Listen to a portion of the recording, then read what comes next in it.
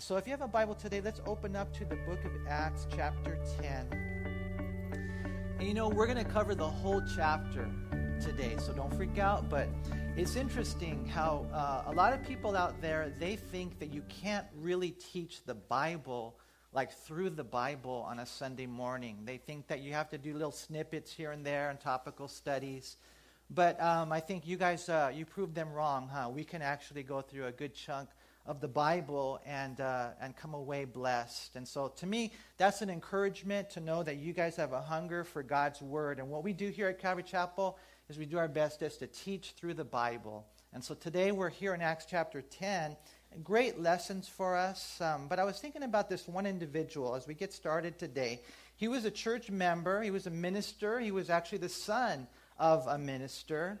He belonged to a religious club over at Oxford University when it was a university that loved the Lord. And the purpose of that club was the perfecting of the Christian life. This guy went on to become a foreign missionary, and he preached the Lord all around the world. But as he was doing all those things, he was not saved. Think about that. But on May 24, 1738, he reluctantly attended a small meeting in London where someone was reading aloud from the commentary on Romans, and John Wesley said it was about 8:45, and he says, while he was describing the change which God works in the heart through faith in Christ, he said, I felt my heart strangely warmed. I felt I did trust in Christ alone for salvation. And an assurance was given me that he had taken away my sins, even mine, and saved me from the law of sin and death. And that day, John Wesley was saved. And he went on to become an evangelist. I think we have a picture of him. And, for the rest of his life, they said he traveled on the average 4,000 miles a year, walking on horseback. He, by the end of his life, preached 40,000 sermons. He was a man who said the world was his parish. But prior to that day, prior to May 24, 1738, he was religious, he was moral, he was respectable, but he was not saved. There's a lot of people, they're going to go to church, but when they die, they're not going to go to heaven. Because you got to know for sure that you know the Lord. His is a fascinating story, and the reason I bring him up is because we'll see something similar today with this man named Cornelius. And I pray that we would open our hearts.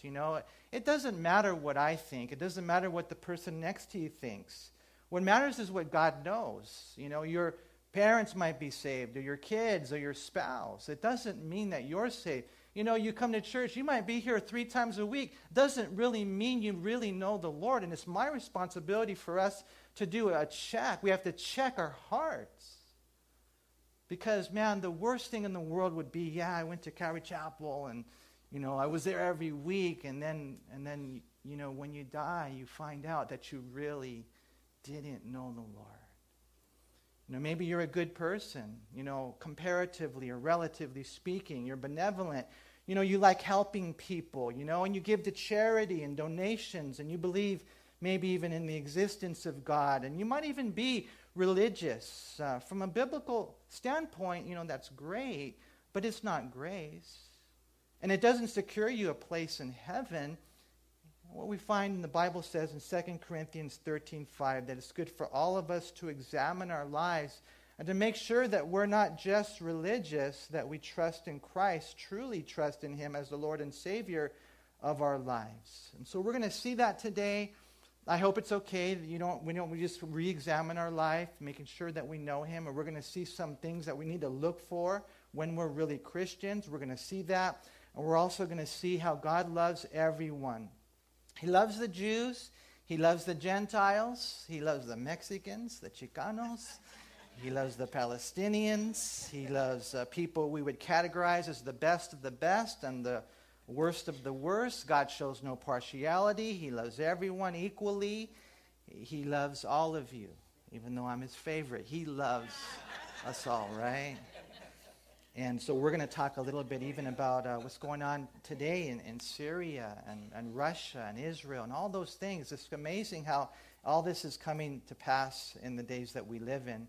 I don't know if you guys knew this or not, but the Damascus, this capital of Syria, is the oldest continuous existing city in the world. And the Bible says that in the last days, Russia, aligned with Iran, would invade Israel. And we see everything kind of getting ready. But it's okay, because people are like, well, then you shouldn't go to Israel, because there might be a Russian invasion. No, read Ezekiel 38. The Jews win the war, because God intervenes. But you know what? It's a sign of the times. When that invasion takes place, it could happen at any time. We believe, because of the fact that they say that they're going to recover 7 years of basically energy from the weapons that they get, that's probably right around the same place, that same time that the rapture takes place. So all I got to say is, when you see all these things going on, you better be ready. And today we're going to see that, you got to make sure that you're saved. And not just going to church, not just religious, not just moral, not just respectable, not just one who gives to donations or benevolent or charities. No, do you really know the Lord? The Bible says, for God so loved the world that he gave his only begotten Son, that whoever believes in him should not perish, but have everlasting life. And so we read in Acts 10, in verse 1, it says, there was a certain man in Caesarea called Cornelius, a centurion of what was called the Italian regiment, a devout man and one who feared God with all his household, who gave alms generously to the people and prayed to God always. About the 9th hour of the day, he saw clearly in a vision an angel of God coming in and saying to him, Cornelius. And when he observed him, he was afraid and said, what is it, Lord? So he said to him, your prayers and your alms have come up for a memorial before God. Now send men to Joppa and send for Simon, whose surname is Peter. He is lodging with Simon a tanner, whose house is by the sea. He will tell you what you must do. And when the angel who spoke to him had departed, Cornelius called 2 of his household servants and a devout soldier from among those who waited on him continually. So when he had explained all these things to them, he sent them to Joppa. And so verse 1 mentions Caesarea. I'm so excited because we're going to be there in 3 days, man. And Luke tells us here that there was this man who was a centurion, which means he was in charge of 100 Roman soldiers. And this man feared God along with his family. He gave to charity. He practiced 1 Thessalonians 5:17 before Paul ever wrote it. The Bible says, pray without ceasing. This guy, it says, he prayed to God always. And so we see he's probably Italian. He's a Roman soldier, centurion. He's a Gentile, which means he wasn't a Jew. And God is about to use his life to tell the world that he's going to now do something new. He's on the verge of opening the door of salvation to the Gentiles. It's been about 10 years since Christ has died, and they really haven't gone out to the world. They've gone to Judea, they've gone to Samaria, but they haven't really gone to the ends of the earth. And so this story is so epic. In verse 3, we see that it was the 9th hour of the day, so it's 3 p.m., and an angel appears to Cornelius. Cornelius saw him clearly, it says, in a vision, and he called him by name. Of course, Cornelius was afraid, but the angel comforted him with the fact that his prayers and his alms had come up as a memorial before God. And so the memorial is an interesting word. It speaks of a memory of a person that's preserved. And so, in other words, God is saying, I see what you're doing. I hear the prayers you're praying. And I'm not going to forget you. And there's going to be a memorial to you. And so the angel sent from God tells Cornelius to then send to Simon, who's also known as Peter, who was staying in Joppa. It's about 30 miles away. And then he would tell him what he must do. And so Cornelius follows through. He sends the few guys on their way because God's about to do something great. And so we read next in verse 9 that God is working on the other end. In verse 9, the next day, as they went on their journey and drew near the city, Peter went up on the housetop to pray about the 6th hour, and then he became very hungry and wanted to eat. But while they made ready, he fell into a trance and saw heaven opened and an object like a great sheet bound at the four corners descending to him and let down to the earth. In it were all kinds of four-footed animals of the earth, wild beasts, creeping things, and birds of the air. And a voice came to him, "Rise, Peter, kill and eat." But Peter said, "Not so, Lord, for I have never eaten anything common or unclean." And a voice spoke to him again the second time, "What God has cleansed, you must not call common." This was done 3 times, and the object was taken up into heaven again. And so as those guys are on their way to Peter, the very next day, Peter goes up to the housetop to pray. It's 12 noon, which probably means that it's lunchtime, so he's hungry. He might even be hangry. You never know, right? And while he's there, the food is being prepared downstairs. The Bible says that Peter falls into a trance. Now, this particular Greek word sometimes is translated to be amazed, or it's translated amazement. A couple of times in the book of Acts, it speaks of a trance. Right here for Peter, later for Paul in Acts 22:17, it says, while he prayed in the temple, he fell into a trance. And so you're like, well, what's a trance? A trance is kind of like a subconscious state. In this case, the trance is like an entrance into a godly experience where, the dimension is split. The door to heaven opens, and Peter sees this sheet with the 4 corners being let down before him. Now, the 4 corners, you connect that to Revelation 7, verse 1, Revelation chapter 20, verse 8. It speaks of something that applies to all the people on planet Earth. And so it's let down to earth, and on the sheet is all these, 4-footed animals, wild beasts, insects, and birds, and things like that. And so, in case you're wondering, this was not, because you're like, well, Peter was hungry. That's why he dreamed about food. No, it wasn't a fleshly dream of Peter's. It was spiritual. It was radical, because he was a kosher Christian Jew at the time. It wasn't that he was hungry for food. It was that the Gentiles were hungry for God. This is what this is all about. And so what God does is God begins to stir them up, and God begins to stir Peter up. And he spoke to him, and Peter heard the voice, and I believe he recognized the voice, because when you know somebody, you know their voice. He knew that voice. That's Jesus' voice. And Jesus said, "Rise, kill, and eat." And Peter said, "Not so, Lord," which we know is an oxymoron, right? How can you say no to the Lord? That's a contradiction. It reminds me of the time that Jesus told his disciples that he had to die, and Peter basically said the same thing, "Not so, Lord."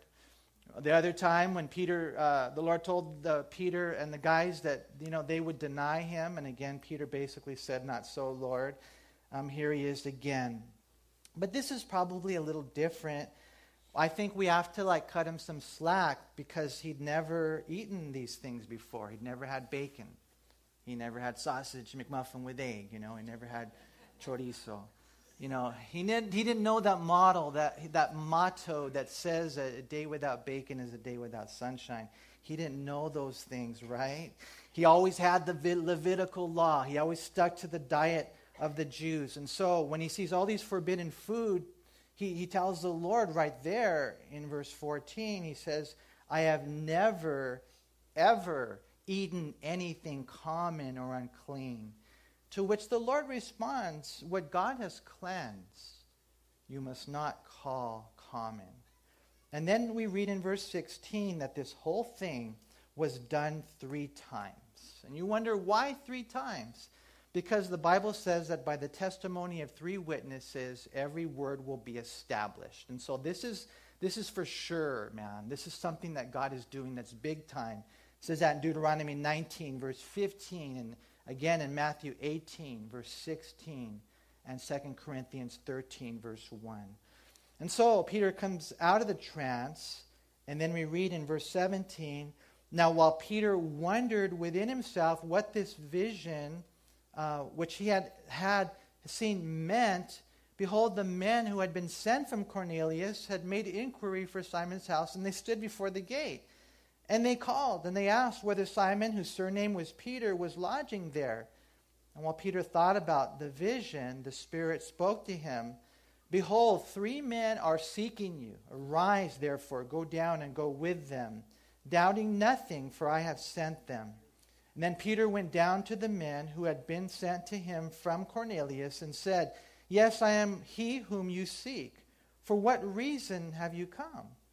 And they said, "Cornelius the centurion, a just man, one who fears God and has a good reputation among all the nation of the Jews, was divinely instructed by a holy angel to summon you to his house and to hear his words from you." And he invited them in and lodged them. And on the next day, Peter went away with them, and some brethren from Joppa accompanied him. And so when you look at this thing and this story, we're going to go through a whole chapter today. It's kind of cool. You know, it's really big. I mean, like you have Cornelius who receives a vision. He sees it clearly. The angel speaks to him. Then Jesus comes and he speaks to Peter. He's in a trance. I mean, God is really communicating very clearly. And then the Holy Spirit, speaks to Peter right here while he's, thinking about these things. Right at the same time, these guys found the house. They're there at the gate. They're asking for Peter. I mean, God is doing something good. I mean, 3 times he makes sure to tell them that this is really important. It's clear. It's established. Don't doubt anything. Peter, go with them. And so Peter then goes out to the gate. "I'm Peter. Why'd you come?" And they tell him about Cornelius, like we've read today, a devout man, one who feared God, spoken well of by the Jews, how he was divinely instructed by an angel to summon him to his house. And so there's a lot of things. For us, we read this and we think it's not a big deal. But all these things, I mean, that Simon was hanging out with Simon the tanner, even that right there, or to invite them into their house to stay, or then being willing to go to their house. Those are things we're going to see later that most people didn't do. Believe it or not, back in the day, for the most part, the whole world was racist. But Jesus comes and he changes everything. Before this day, before Christianity, the whole world was sexist, where they thought men were better than women. But Jesus comes and he changes everything. Before Christianity, the whole world, they looked down. They had the different classes and cultures, and they wouldn't hang out together. Jesus comes and he just changes everything. And we're going to see that in our study today. And so they said, "You got to come to our house." Peter says, "Okay, you're summoning me for a sermon. Sounds like a plan. Stay here tonight, and then we'll go." And so we read in verse 24, "And the following day, they entered Caesarea. Now Cornelius was waiting for them and had called together his relatives and close friends. As Peter was coming in, Cornelius met him and fell down at his feet and worshipped him. But Peter lifted him up, saying, 'Stand up, I myself am also a man.'" And so they go to Caesarea, probably a couple of days. They arrive at the house, and they find it packed with family and friends, because we really should have a heart for our family to be saved, our friends, right? And so Cornelius is overwhelmed with the presence of Peter, so much so that he falls down at his feet to worship him. And then Peter lifts him up and sets him straight. And he says, "Listen, I'm just a man like you," right? And just as a quick side note here, I just don't get it. I don't get how people don't get this. If you were to travel to Rome today, you visit Vatican City, you go to St. Peter's Basilica, you would find a statue there of Peter, and you would see people lined up in front of it. They would all be waiting their turn to do what? To kiss the feet of Peter and to touch his feet. And supposedly, they say, in the process of that prayer to Peter's statue right there, that they would receive some sort of blessing. I think we got a couple of pictures to show you. And so on the left side right here, you see the people lined up to go to Peter's statue. That statue's been there for 800 years. And then on the right side right here, you see people touching his feet, kissing his feet, praying to him that he would somehow give them a blessing. And so the crazy thing about it is that over the past 800 years, so many people have done this, kissed his feet, touched his feet in prayer to Peter, which I believe is worship. If you're here today and you're like, well, I like to pray to, these other people too because they're kind of like in good relationship with God and I need to go through intermediaries. That's worship. That's forbidden in the Bible. You don't pray to anybody but God. The Bible says in 1 Timothy 2, verse 5, that there's one mediator between God and men, the man Christ Jesus. And so, they're there, they're praying to the statue, they're praying to Peter, they're touching, they're kissing. And to me, it's just crazy how so many have done this. And in the process, what we find is that they've actually worn his foot down. So many have done this. We have another picture that shows his foot now, and it's all messed up, man. You can't even see the toes anymore. Why? Because so many people have done this, clearly completely contradicting what we read in the Bible. Look at verse 25 again. As Peter was coming in, Cornelius met him and fell down at his feet and worshipped him. But Peter lifted him up and he said, "Stand up, I'm just a man. I myself am also a man." And as he talked with him, he went in and found many who had come together. And then he said to them, You know how unlawful it is for a Jewish man to keep company with or go to one of another nation, but God has shown me that I should not call any man common or unclean. And we're here. We live in, of all places, the United States of America, which in many ways is a melting pot. And even though racism still exists, for the most part, man, we see a lot of progress in that. But, you got to put yourself back in this culture. Most people back then were pretty much, in one sense, racist. They were exclusive. People really wouldn't eat with people of other ethnicities. The Jews especially, primarily because they had misinterpreted the law that God had given them. It got so bad in those days, it was so bad that the Jews came to a point, many of them believed that the only reason there were Gentiles that existed was because they were to fuel the fires of hell. That's how strongly the Jews believed that they were the only ones and the rest were unclean and you couldn't eat with them. You couldn't go into their house. I mean, it was just an awful thing. But God, when you read the Bible, he never built such walls. And now he's about to break them down, all the barriers. When we as Christians, we have to be careful too, because we do love Israel. And I believe that God will bless those who bless Israel, but we love everyone. That's the way it works. Yes, salvation is of the Jews, and that through them the Messiah has come, our Lord Jesus Christ. And through the Jews we have the scriptures. We have the 66 books of the Bible. All of them written by Jews except for two, that is Luke and Acts. And so, salvation is of the Jews, scriptures are of the Jews, God goes to the Jews. Salvation is of the Jews, but it was never, ever just for the Jews. Peter says something so important here in verse 28. Notice again what he says, but God has shown me that I should not call any man common or unclean. See, when you're a true theist, like in the real God, you're not a racist. Never. No, those who have truly discovered God's love for them, if you've truly discovered it, then you've also discovered God's love for all. Jew and Gentile, men and women, rich and poor, it doesn't matter. Paul would later write in Galatians 3:28, there is neither Jew nor Greek, there is neither slave nor free, there is neither male nor female, for you are all one in Christ Jesus.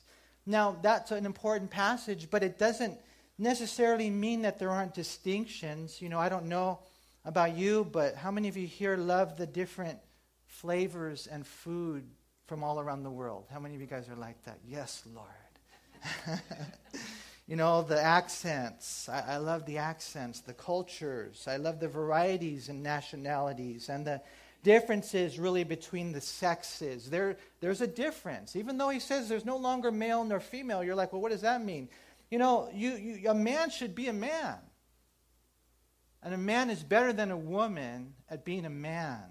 That's the way it should be, right? And a woman is better than a man at being a woman. There is still a distinction. Be a man. If you're a man, be a woman. Be a lady if you're a woman, right? But what we're seeing here, there's still Jews. There's still Israel. God established them in 1948. They came back to the land. They regained Jerusalem in 1967.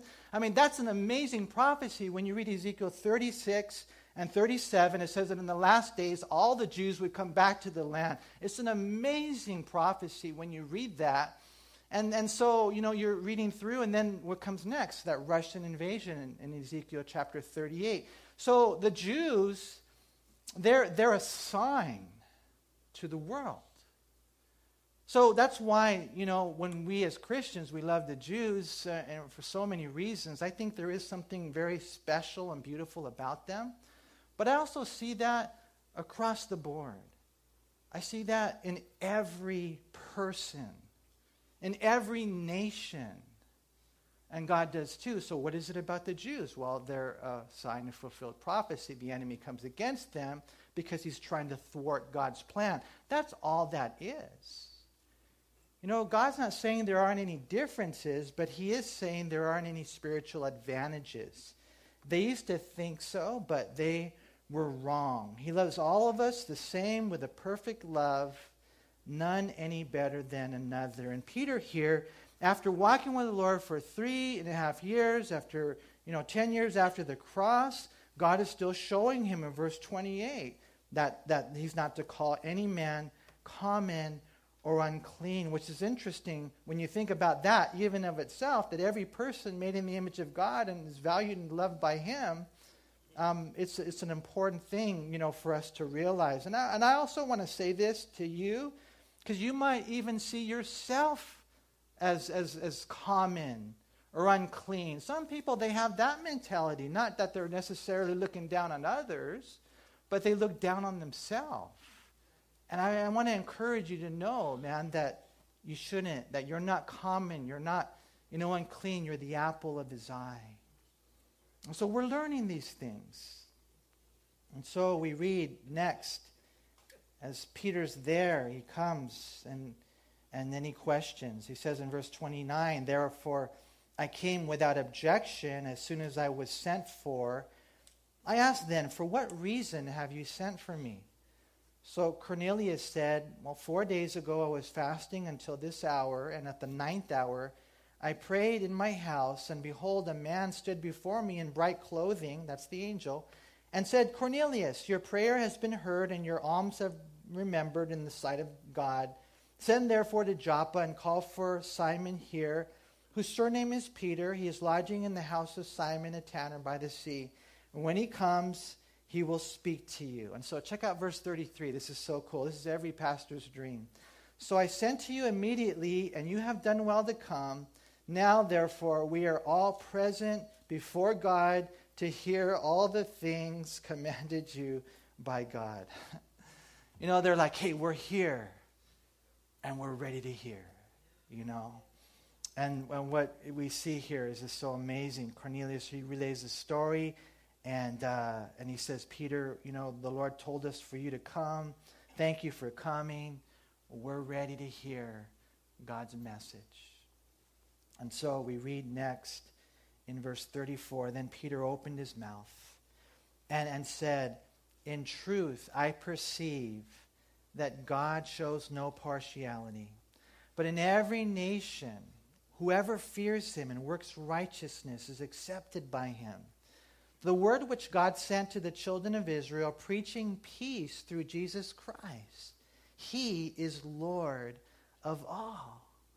That word, which was proclaimed throughout all Judea and began from Galilee after the baptism which John preached, how God anointed Jesus of Nazareth with the Holy Spirit and with power, who went about doing good and healing all who were oppressed by the devil, for God was with him." And he says, "We are his witnesses of all these things which he did, both in the land of the Jews and and in Jerusalem, whom they killed by hanging on a tree. Now he talks about the cross. Him God raised up on the third day and showed him openly, not to all people, but to witnesses chosen before by God, even to us who ate and drank with him after he rose from the dead, after he commanded us to preach to the people and to testify that it is he who was ordained by God to be judge of the living and the dead.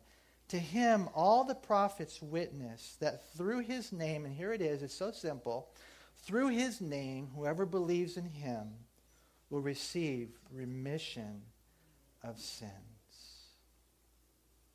And he just preaches the message. It's not a cookie-cutter approach. You know, Jesus came, he did the works that he did, he was sent by the Father. You know, he died on a cross, he rose again.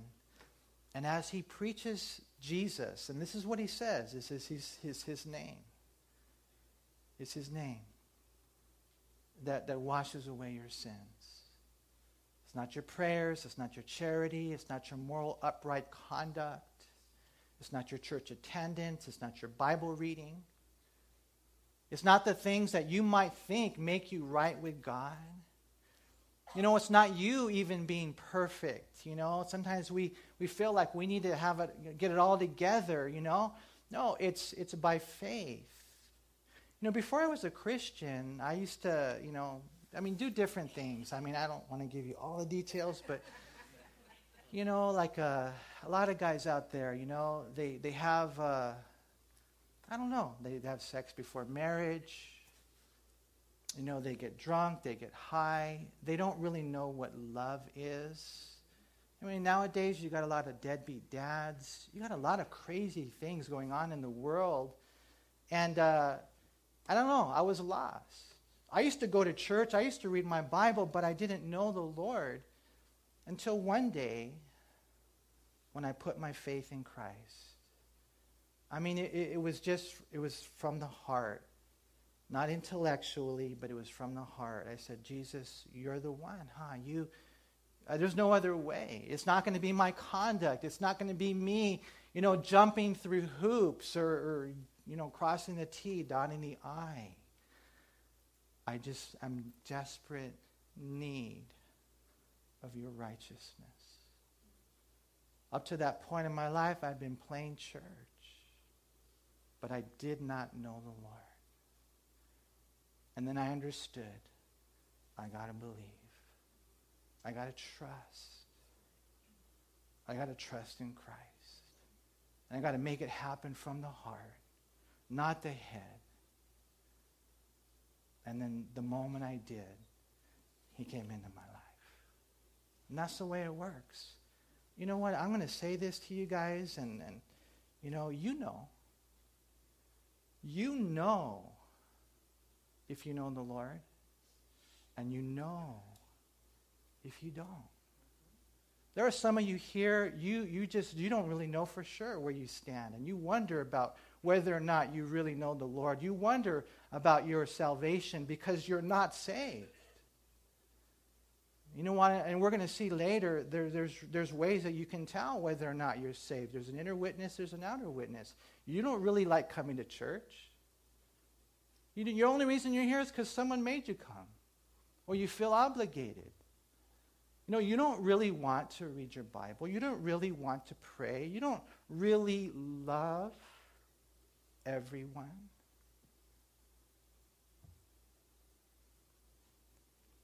We need to make sure that we're all in. Well, okay, Lord, I just has to come from the heart. And then when you hear the name of Jesus, you're like, okay, I'm going to embrace. Sometimes it has to do with the fact that you don't want to let go of your sins. And that gets in the way. Pastor Rawl, he would always give the illustration of a monkey, and the way they would catch monkeys is they would take a coconut, and they would attach it to the ground, and they would just, fasten it there. Then they would drill a hole in it. They would put some rice inside of it, and then the monkey would put his hand in, and he would get the rice, and he would clench his fist, but then he couldn't get out. He was trapped. And so they would come, they would kill him. You know how it's crazy. All he had to do was let go of the rice. All he had to do was let go of it, and he'd be free. And a lot of times that's what's going on in people's lives, that the real reason they don't know the Lord is because they're not willing to let go of their sin. And there are people that come, and even though this is a cool church, I mean, we have super nachos at this church, man. You don't really know the Lord. And you guys know, huh? Because one day when we die and we stand before God, there's going to be a lot of people there who were surprised that, wow, you made it? And they're going to be like, wow, you made it? Wow, I'm surprised you made it. Because it's by faith. And I don't know how it's all going to work, but somehow we're going to be surprised that so-and-so didn't make it. Man, they were there every week. I know exactly where they sat. I can identify them in the congregation. They were involved in ministry. And you know who you are. And Peter here he's just preaching, the name of Jesus. It's the name of Jesus. And as he's preaching, look at verse 44. While Peter was still speaking these words, the Holy Spirit fell upon all those who heard the word. And those of the circumcision who believed were astonished, as many as came with Peter, because the gift of the Holy Spirit had been poured out on the Gentiles also, for they heard them speak with tongues and magnify God. And then Peter answered, wow, can anyone forbid water that these should not be baptized who have received the Holy Spirit just as we have? And he commanded them to be baptized in the name of the Lord. And then they asked him to stay a few days. And to me, it's interesting, and it's really a theological there's soteriology here. There's no altar call. They don't ask them to raise the hand. There's no sinner's prayer that they're led in. I mean, they just right there, as they're hearing the message about Jesus, they decide to believe and receive. I'm turning from my own life. I'm going to trust in Christ. No more religion. No more me trusting in my own righteousness. I'm going to cast myself at Jesus' feet today. And that moment, they're saved. And the reason we knew it happened right there and then is because the Holy Spirit fell on them. And the ones who prior to this whole thing were just religious are now made righteous. And they speak in tongues. They're all speaking in tongues right there. And so, does that mean you have to speak in tongues to be saved? No. But what you'll find, Peter, you guys know in Matthew chapter 16, verse 18, Jesus gave him the keys, right? You guys know that? And so a lot of people think, well, that means he has the keys to heaven. And so a lot of people will say then, Peter, when you go to heaven, you're going to stand before Peter, and he's going to decide whether or not to let you in. Okay, that's not what that means. What it means is God gave Peter the keys, and through him there would be 3 doors that would be opened. Acts chapter 2, Acts chapter 8, and Acts chapter 10. He would open the door to the Jews, and on the day of Pentecost, the Holy Spirit came. They spoke in tongues. Acts chapter 8, Samaritans, the Holy Spirit came.